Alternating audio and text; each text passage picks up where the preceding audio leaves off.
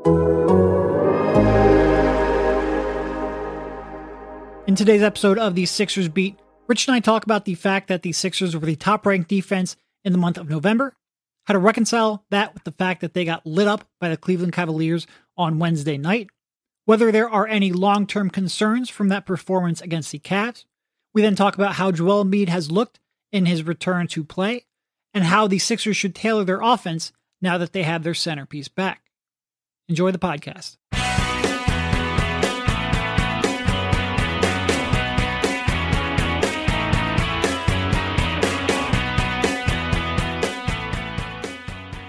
All right, welcome everybody. This is Derek Bodner, joined by Rich Hoffman on the Sixers Beat, a part of the Athletics Podcast Network. How you doing, Rich? Derek, I'm doing fine. I got nothing really else to say about that, so let's get into it. It's about how the Sixers are doing. They've had some ups and downs. A blowout win over the Magic since our last podcast. And now a blowout loss here to the Cavs with a good win. Neither a blowout in either direction, but a good win against the Atlanta Hawks.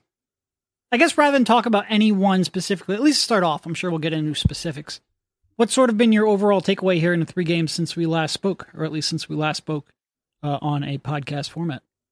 Well, Joel Embiid is back. He is. Well, it's kind of noticeable when that happens. He does tend to leave his imprint on the game, yeah. He's big, too. You can't really miss him either, he's too. Tough to miss, yep. Yeah. Yeah, and I would say that is the kind of insight you can only get by being in the locker room. He is a tall human being. Okay, let's actually get into some Do you remember now. The first time we saw him play, though, and he went up against Al Horford, and he made Al Horford look tiny? It was mind-blowing. I did not realize, we all knew he was a huge human being, just did not realize it until he made a 6'9" guy look tiny. Anyway, we are completely off topic. The thing that has stood out about Joel in both of these games, in the very good win against Atlanta and the very bad loss against Cleveland, is that he has been super into moving the ball and trying to get his teammates involved. It has been just very noticeable from the beginning of the game. And he said it after the Atlanta game. They're on the road right now. Neither of us are on the road. That he was like, I want to keep the ball hopping. I want to keep these guys involved, in part because he sat with his butt on the couch like the rest of us and watched these guys cook for a week without him. Yeah. And, ultimately too, I'd be curious to hear your thoughts on this, because it's to a pretty extreme degree, even if he's getting his shots. I'm okay with it. I support it. I think it would be hypocritical for me or us to say a couple podcasts ago, man, he scored 59 points, but it's insane how little help he had, and everybody's standing around, to, after last night's train wreck game, I can't believe he's trying to get everyone involved to this degree. Yeah. He's got to dunk on this team without, Jared Allen playing. That's it. There is definitely a balance he has to strike, because he has not been particularly sharp as a scorer, I would say. When he gets an easy ISO chance, he needs to smoke a team that doesn't have Jared Allen, who really, if Jared Allen was playing anyway, that's somebody he kills anyway, who's a good player. And he needs to be quicker on some of his moves, get his touch back, be assertive, all that good stuff. But you know what else needs to happen? And this, I thought, was very apparent in both of the games. When he goes to the dribble handoff game, the 2 guys on the side of the floor that he picks to run that dribble handoff on, they need to not be stationary when that happens. Yeah. It's almost like they watched him score all those ISO buckets for a few weeks, and they forgot to move while he's playing, now that he's back. They're watching him in awe like we are as well, where he's like, guys, come on, I want to get this thing moving. I want, to get the dribble handoffs going. So it's definitely been clunky. It's very Sixers that Shake, Melton, and Tobias, at least in the second game. First game, he was very good in that Atlanta game. They've all turned into pumpkins to a degree when Embiid has come back and tried to get him the ball. And they're getting good shots as well. Like, Shake can't make a floater anymore. Melton was a disaster in the Atlanta game. Tobias was a disaster last night. They're not pumpkins, but I mean, their play has just regressed. And I think part of that is they played 5 games in 7 nights and just ran out of gas. That is, yeah. Yeah. But ultimately, I think to wrap it up here, I don't mind that it's a little clunky right now. The offense was not that great in either of these games. What I don't want to watch all year is the default offense being Joel shooting Kobe difficulty level fadeaway jumpers. And that to be like, I don't know, 40% of the team's offense with everybody standing around. Don't get me wrong. Like, he can do that when he needs to, and I'm sure he will in important possessions, but there needs to be more of a culture of ball movement and 5 guys playing together. And I appreciate that he's trying to do that, even if there both needs to be, I don't know, just better help from his teammates, like guys just understanding that he's trying to get them involved and he's trying to play the same way. And also there needs to be times during the game where he's like, all right, I'm going to post up this guy who's way smaller than me because I'm just better than him. So that's been my big takeaway. Yeah. I mean, to your point, like, he's averaging, what was it? It was 6.5 assists and 2.5 turnovers since coming back. Over his last 5 appearances, he is averaging 7 assists per game. He is certainly making a way more concerted effort to play that style. He's not being nearly as aggressive, including last night when he had the very obvious size mismatch. And Mobley's a fantastic defender. He's just too small, too slender. Joel could put him under the basket whenever he wanted to. Look, if that is my biggest complaint with Joel Embiid, I'll take that complaint. I think they, maybe right now in last night's game, they might not have had enough talent to make that work. And I think part of this is bad timing, because I think Melton and Milton were due for to come back down to earth a little bit. I think that's especially true when you talk about playing, like you said, 5 games in 7 nights, and big minutes in almost all of those games. They are running on tired legs. And also they were playing above their heads for quite a while there. Those two things were going to eventually run head to head. And that probably has very little, if anything, to do with Joel Embiid's presence. Like you said, I think they got pretty good shots, a lot of them over the last 2 games. You were due for a little bit of regression. And we'll talk about that regression in a completely different way when we start talking about the defensive side of the court. But I don't want to make too much of it, because I do think long-term, especially when Maxey and Harden get back, you don't need Joel Embiid. Well, I say that, but I watched the Utah game too. For the most part, you don't need Joel Embiid taking, I hope you don't, at least, every contested fadeaway jumper. You need him to be able to do that when you need a big bucket. But I think Joel growing, because, I mean, look, teams have to double him. He realizes that. When you double, like, you are going to get good shots if you move the ball. I like him moving the ball, and I like the way he's approaching it. Yeah, and it's not the best short-term thing for them right now, because honestly, he could have scored 40 points on that team through just sheer will. But this is the type of early season poor play or bad play that I'm willing to live with, because I don't know, man, I really dig that he has I would even call this the emotional intelligence of understanding, like, the vibes are really good with the team right now because the ball is hopping and everybody's involved. And combining that with the actual X's and O's basketball intelligence, because Joel Embiid is a really, really smart basketball player. And he understands, like, I don't want to play like I think you would probably say Kobe's his favorite player. I don't want to play like that on a consistent basis. Like, that's not going to work in the long run. We need to have other stuff. Like, yes, can I do it on plays or for stretches of key moments? Sure. But, the way you blow out teams in the regular season, the way that you score against good offense or good defenses in the playoffs is that you make them work. You bend them. and I don't think, we kind of I mentioned on the last pod,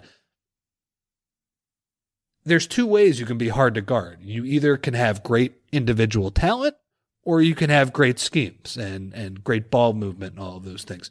They need to get both, because when Embiid was scoring, they weren't hard to guard as a team. And, I certainly think there is a balance, but I think it's cool. Like, there was a play after, I think they ran a pick and roll for Shake. Shake couldn't make a floater against Atlanta, but he did have some success with Joel in the pick and roll against Atlanta down the stretch of that game.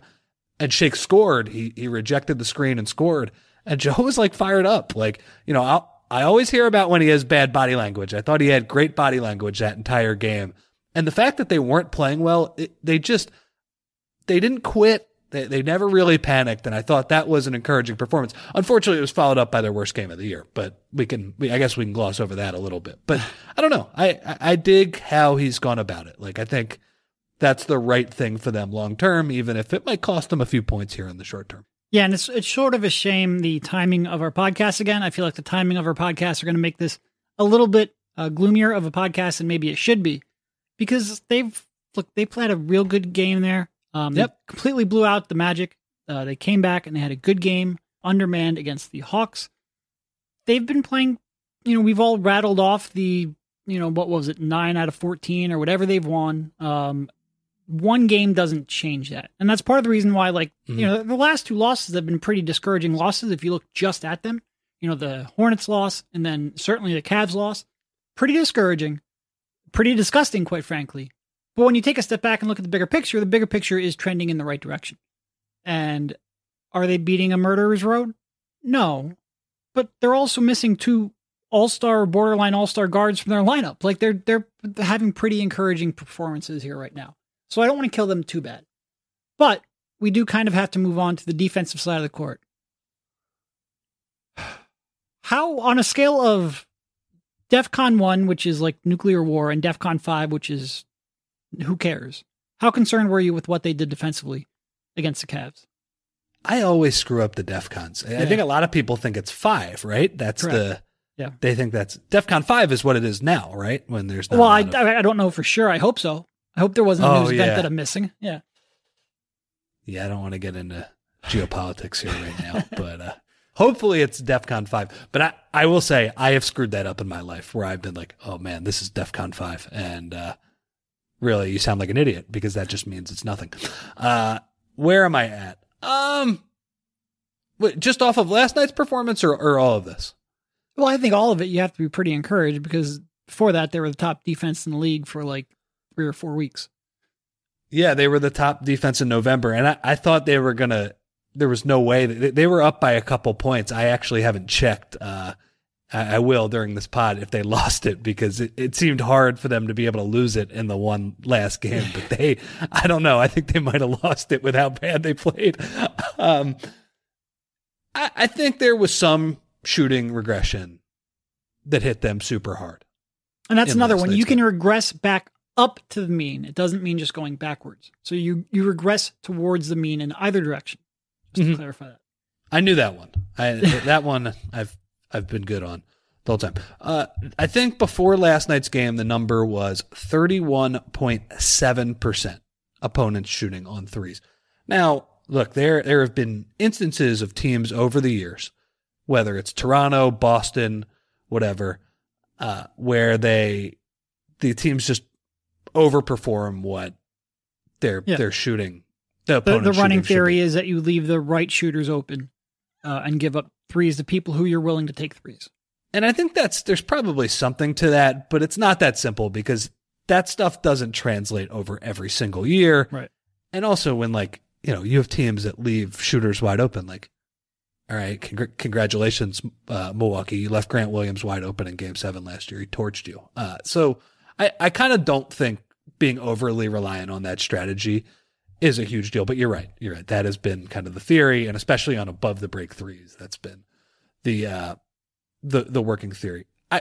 Here's my point. I don't think the Sixers fit into that box. Would you agree with that? I agree. Yeah, I would agree. There have certainly been people taking threes that you go, oh, that's a three he can make. And he's missed them. Yeah.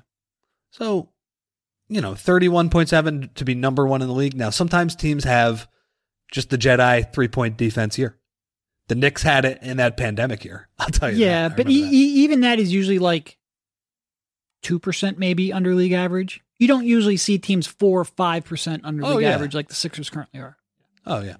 So teams are going to start to make more shots, and unfortunately, the Cavs made everything in last night's game. But the Sixers defense was bad besides that, too. Like, their transition defense in particular is weird. It was once Embiid left the game, which was goofy. Usually you would assume it's, he's being slow, and there were some possessions where he kind of fell down. There were kind of offensive issues where he fell down on a drive, and then it's the classic Sixers can't stop a 5-on-4. It's a nightmare. But most of it was with Reed in the game, and Reed was scoring, but they just weren't getting back on defense when he was in there for whatever reason. I don't think it was just Reed's fault by any means. I think it was just the entire team's fault. They did a really poor job with Darius Garland. He lived in the paint. He made sprayed out passes. I would say it's like a 3. I think they were playing over their heads a little bit defensively, especially with Joel out. But I think the final point on that is they don't need to be the number 1 defense, I don't think, when everybody's back, like, to be a really good team. Like, the top 10 will suffice, I think. That'll be okay. So they have some room for some teams to hit some threes and, for that to come back to normal, and they'll still be okay. They need to play better transition defense. Again, I wonder, like, are they a little tired? Little tired from playing a million minutes and not having really any subs? I don't know. But their defense was really, really crappy in last night's game. Yeah. I said this in my article. I think it's always a combination. It's a combination of bad offensive possessions, which led to run-out opportunities, turnovers, bad shots, a combination of bad transition defense, and a combination of, bad, not denying dribble to penetration either, and then just uncharacteristically hot shooting. Like, it's not like Cleveland was living on corner threes. I think they only had 5 corner threes. They shot 10 for 19 above the break. I don't really care how open you are. Most teams aren't going to go 10 for 19 on those shots. So I think it was a little bit luck. But they also didn't do the little things to earn the benefit of the doubt. Like, they had a bad game defensively that was made worse by a team that was making really tough shots. And there were a bunch of, there were like a bunch of Donovan Mitchell threes I thought were pretty well contested. Garland hit that one step back over Paul Reed. Like, there was some tough shots made. That was nasty.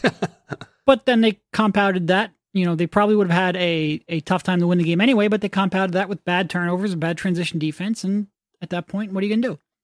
I thought what was really surprising, because then there was sort of like a fourth factor in there. They didn't really stop anyone at the rim either. Like, Cleveland shot 23 of 28 at the rim, and a lot of that was right at Joel. Like, that game started off with 3 bang-bang plays where Cleveland went right at Joe. And one of them was in transition. He tried to take a charge. I think it was Mobley, just Euro-stepped right around him. There was another one where he got beat on help, and rather than recover, he tried to just swipe at the ball. There were a couple where they took right up at him, and he didn't impact the game defensively at the rim the way that we're used to seeing. Is that anything to be concerned of? No, probably not. Like, I still think Joel's going to protect the rim. It just all added up to one really disastrous game defensively. And am I too worried about it? No, I still worry about the transition defense, which, for the record, has been a lot better here over the last month. It just was his game, yeah. That game was bad. Now you bring in Harden, who's not exactly known for his transition defense. You try to meld all of this together. That still concerns me a little bit. And quite frankly, this matchup against Cleveland, when you add in, Harden and Maxey, I don't know how they're going to stop them if this were a playoff series. That's just not really what happened last night. Like, it was just, what happened last night doesn't concern me too much. It was pretty much a one-off.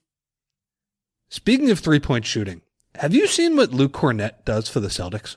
No, where are you going?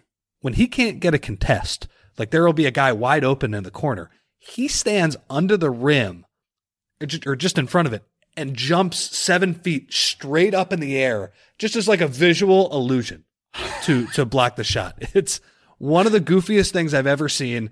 He does it, it seems like once a game. He did it to Udonis Haslem in last night's game when I was watching. I would like to see B-Ball Paul try that. It's, I don't know. It's a very goofy. Talk about a weird team. The best offense in the league by a mile. Like, by a mile. That'd be a history they're setting, too. Yeah, like they're playing incredible, mediocre defense. Extending Al Horford. Like, just a weird team in every direction.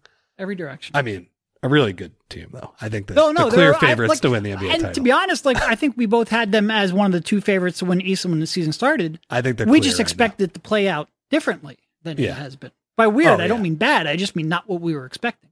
Completely agree. We thought it was a defensive juggernaut, not an offensive juggernaut, and it's been the opposite. The other thing that was funny about that game, and thank God the Sixers were over, so I could flip over for the end of that game. They had the Royals were sitting there, the Prince and Princess of Wales, Kate Middleton and Prince William. They were there. I don't know why they're in America. They kept panning. It was NBC Sports Boston was the feed on NBA TV. They kept panning to them after every make. They were politely clapping after every Celtics basket. Every one. The Celtics scored 130 points last night, dude. That's a lot of polite clapping you have to do. I mean, there was a lot of buckets. Anyway, I got a major kick out of it. Wave? I'm sure they did. Fancy wave? I'm sure they did, but it was very fancy, polite clapping. And I think at one point, the camera panned on him and he said to her, he's very good after like a Tatum bucket. It was, I don't know, just the idea of how polite they are and how, I don't know, how out of place they seem in a basketball game. I wish that happened in Philly when they said that about Embiid. Ooh, he's very good. Yeah. Okay. That was proper good show. Yeah, exactly. That was the most joy I got out of basketball last night because the Sixers, they didn't really provide too much for me. Yeah. The other thing I guess on defense that I think we've seen a lot of is that they're playing more zone. A lot of zone. It's a lot. So did you know, can you guess how much zone they're playing like on a percentage of their 7%. possessions? Yeah, I think it's 6.7 the last time. It was 7% going into the Cleveland game. I only know that because I mentioned that after the Atlanta game because they played a good chunk of the everything after the first quarter. They played a good chunk in the zone, so it was something we kind of had to look up. It's which so according crazy, to Doc, though. they practice a lot. According to Tobias, they don't really practice at all. So who knows? But wait, there is something I wanted to talk about with Doc. Did you see Doc call it a schedule loss after the game? Yeah. Yeah. I saw Joe DeCamara. It did not go over well. Yeah, Joe DeCamara completely ripped him for about 10 minutes on his show today. Which on the one hand, like, yeah, to call that a schedule loss, that specific game, it's a little bit of a stretch, but they had played 5 out of 7. It's just funny because they've had a bunch of back-to-backs. The Atlanta game was on the second night of a back-to-back. The Charlotte game, which their previous loss was on the second. That was a real legitimate scheduled loss. Yeah, they actually had a day off there in that one, and not very far of a travel. So I agree that there was something to it because, like you said, they played 5 and 7. Like that just takes a toll on you. It's also not what a lot of people want to hear. No. But again, they just won like 9 out of 14, so I'm not too up. I'm not freaking out about it. I'm willing to give him a pass, but it's funny. Like Doc lies to us. He just says shit sometimes, like you just said with the zone stuff. He said they practice zone all the time. Tobias lying, or if Tobias was just trying to like, I don't want to say be funny, but like I think Tobias wasn't all that happy with their zone, and maybe he was making an excuse for it. I don't know. I don't know, man. Tobias does not strike me as somebody who, like Doc, just says shit off the cuff. He does not strike me as that guy. He strikes me as a truth teller, I think is how I would say it. Like even when he's trying to lie or he has to say like a white lie, whether it's like an injury or something like that, I feel like he tries to say it in a polite way or he's laughing about it, whatever. It doesn't come as easy. There is a way to bridge the gap because Doc said they practice it almost every day, and and Tobias said that they don't practice it very much. They could practice it for like 2 minutes a day. That would be both every day and not a lot. Could be. I'm just trying to give him an out here. I also think Doc, one of his better... I think Doc just says shit sometimes. Yeah, well, definitely. And I wouldn't judge too much off of that. And I will say, I don't mind that when they get killed, and NBA teams get killed sometimes, even good ones, I do think Doc has a pretty good, ability to brush it off. Like, hey, that happens. How many games has he won? 1,000? It's really just an award for coaching for forever. He's lost a ton of them too. Yep. So he's kind of been there, done that. Yeah, I guess back to the zone. Have you seen how much zone the Miami Heat are playing, though? Yeah, like 16%, right? No. I'm sorry. Second place was 16%. That was Portland. Yeah. No, it's a good. I want to say like near 30. 32. Okay. That's a lot. That's like unprecedented a lot for modern NBA. That's crazy, man. Yeah. I mean, think about it. I feel like I've seen the Sixers play more zone than they've had in years. I'm sure they have. Yeah. They played 6% of their possessions. Like, that's really not that much in the grand scheme of things. No. And it feels like they've played 4 or 5 games where they've strictly gone to that zone, and Doc's like, we like it.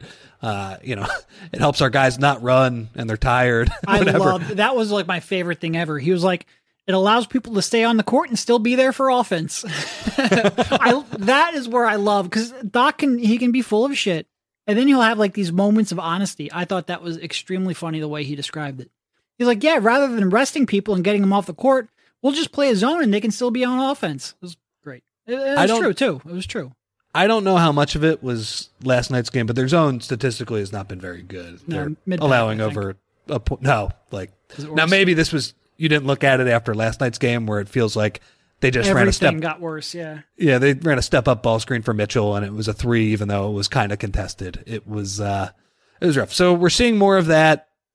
I don't really like it that much, but whatever. You got to try stuff once in a while. I don't hate the fact that they're trying it. I like that you're willing to mix it up, but as I think longtime listeners know, zone is for cowards, and I feel that way.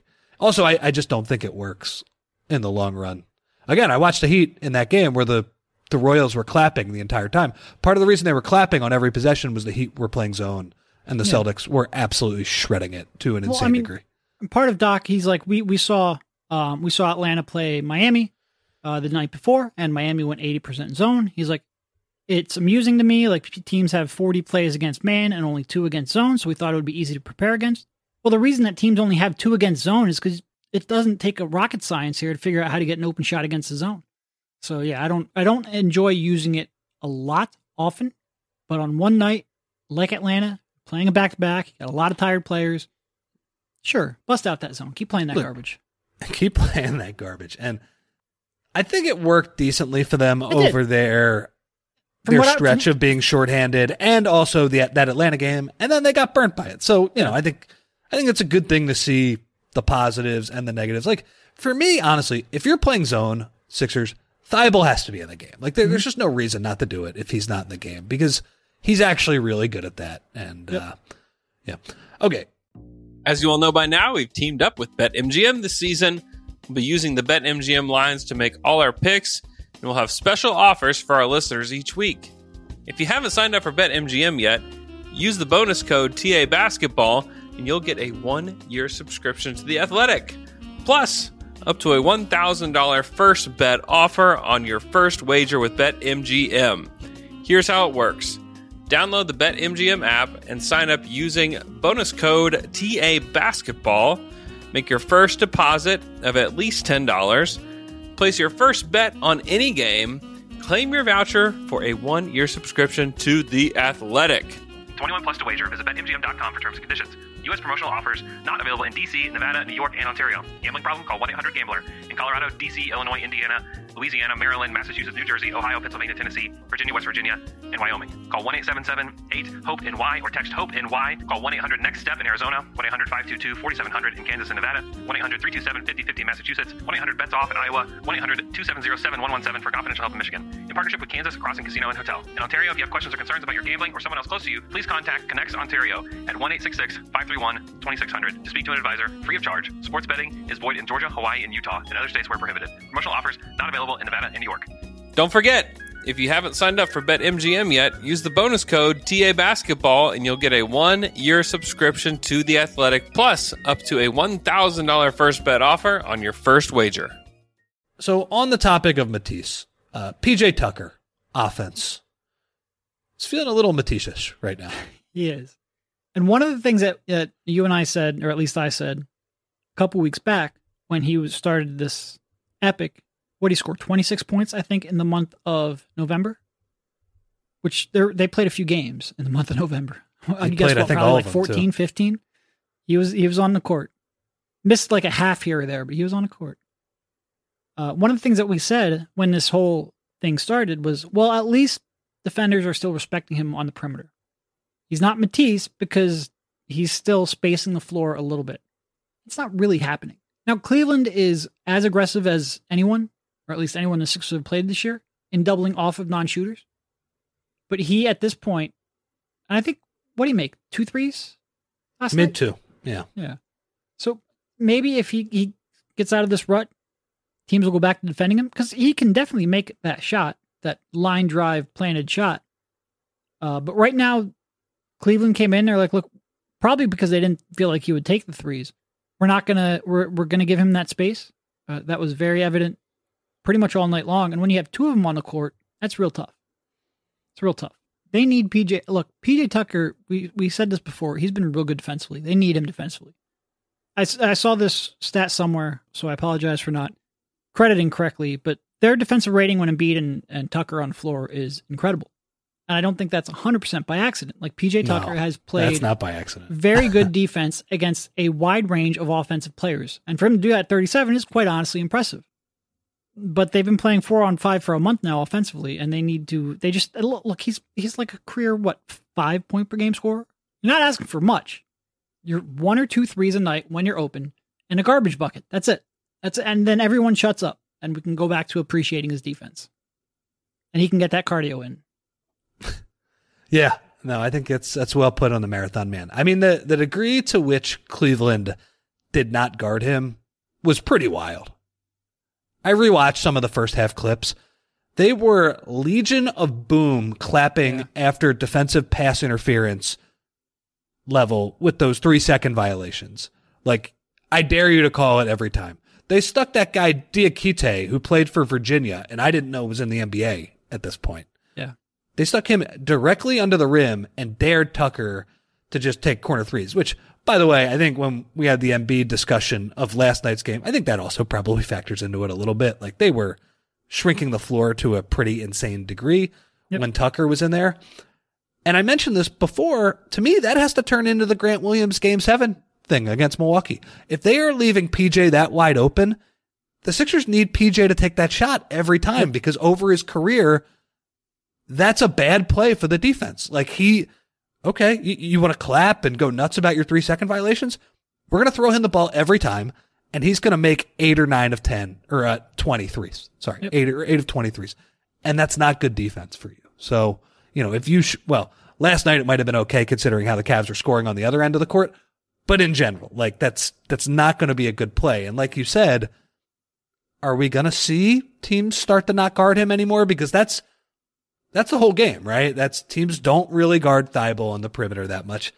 They have guarded PJ for the most part just because, look, he's been the corner 3 king for a long time. And that's the thing. I think that's part of it, right? That's one issue. I'm not concerned about him making corner 3s though. I think if the Sixers were to play Cleveland in a playoff series and they did that in game 1, I would have confidence that they would exploit that in game 2. He would eventually run him out of it. And he would make 5 or 6 corner 3s, and then they just say, okay, we actually have to start guarding him.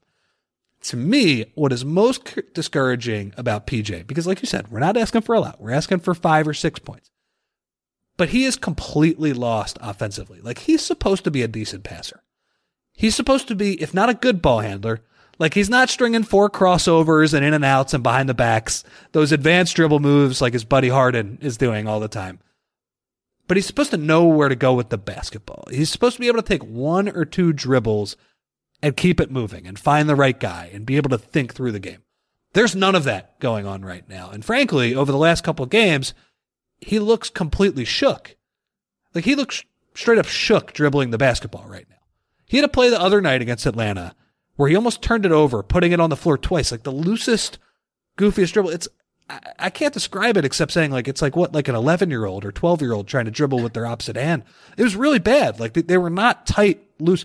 Like, DeAnthony Melton, if he was on the other team and guarding that, like, he would have stolen the ball 4 times on how loose and away from his body that dribble is. And then he threw a pass to Embiid. It was like a 10-foot entry pass. Derek, do you remember the play I'm talking about? He missed Embiid by 10 feet. This was not a hard pass to make, too. So, look, I think there's a middle ground here. Like you said, I think he should, this idea that take him out of the starting lineup, get out of here. They need him for his defense, and his point totals are not the end of the world, especially because, like you said, all you're asking for is a couple threes a game, maybe an offensive rebound. But he needs to be a confident, competent offensive player, and he's just not looking at the rim. And when he gets those opportunities, it's just not the case right now. So that's got to change. Yeah. I don't know if I have too much more to add to that. He looks like he is a little bit shook with the way he's struggled offensively. They need to get him back. And I think Harden getting back will be good for him. I think taking those threes and making them and just seeing the ball go through the basket will be good for him. But yeah, he's definitely played like he knows that he's struggling and is second guessing himself a lot. I agree. You're right. That's the hope, that with Harden, when he comes back, he'll get more of those corner threes because Harden is better at creating them. He's awesome at creating them, in fact. And then maybe the rest of the game, the confidence will move up. But yeah, he's a worse offensive player independent of Harden than I thought. And frankly, like, he was okay last year in Miami when they did all the ball moving and stuff like that. So this is kind of weird, honestly. I don't really understand why he's having this crisis of confidence. I don't think it should be to this degree. That's, but whatever. He also, by the way, in addition to getting the marathon cardio, he likes to jump when he shoots those threes, by the way. Like he'll hop like 3 or 4 times, like trying to will that ball into the basket. When you have him and then you have Daniel House, who takes a step back corner 3 more than any player I've ever seen in my life. I mean, you have some pretty goofy corner 3-point shooters that used to play for the Houston Rockets and now play for the Philadelphia 76ers. Look, I guess that's all you do is stay in the corner and shoot. You gotta keep those legs warm. Gotta entertain yourself. I don't know what's going on. House definitely, he step backs into some threes that he doesn't have to. It's sort of like Harden last year when he was like, I don't do catch and shoot threes. What do you mean? You need a rhythm dribble. It almost seems like he makes shots tougher just to get into a rhythm. I don't know. All right. Speaking of Harden, scheduled to come back here, on Monday is not scheduled, but that is a report that he's targeting a Monday return. Unless something goes wrong, it's probably going to be Monday. Yeah. So it's Monday. It's a little weird to me. They have 3 days off after that. Yeah, I agree. Maybe they want to, give him some time off after his first game back. I don't know. Maybe that's what it is. Maybe it's or maybe he just wants to play against his old team. I don't know. Who knows? Yeah, I don't know. And look, that's right on the timeline they gave.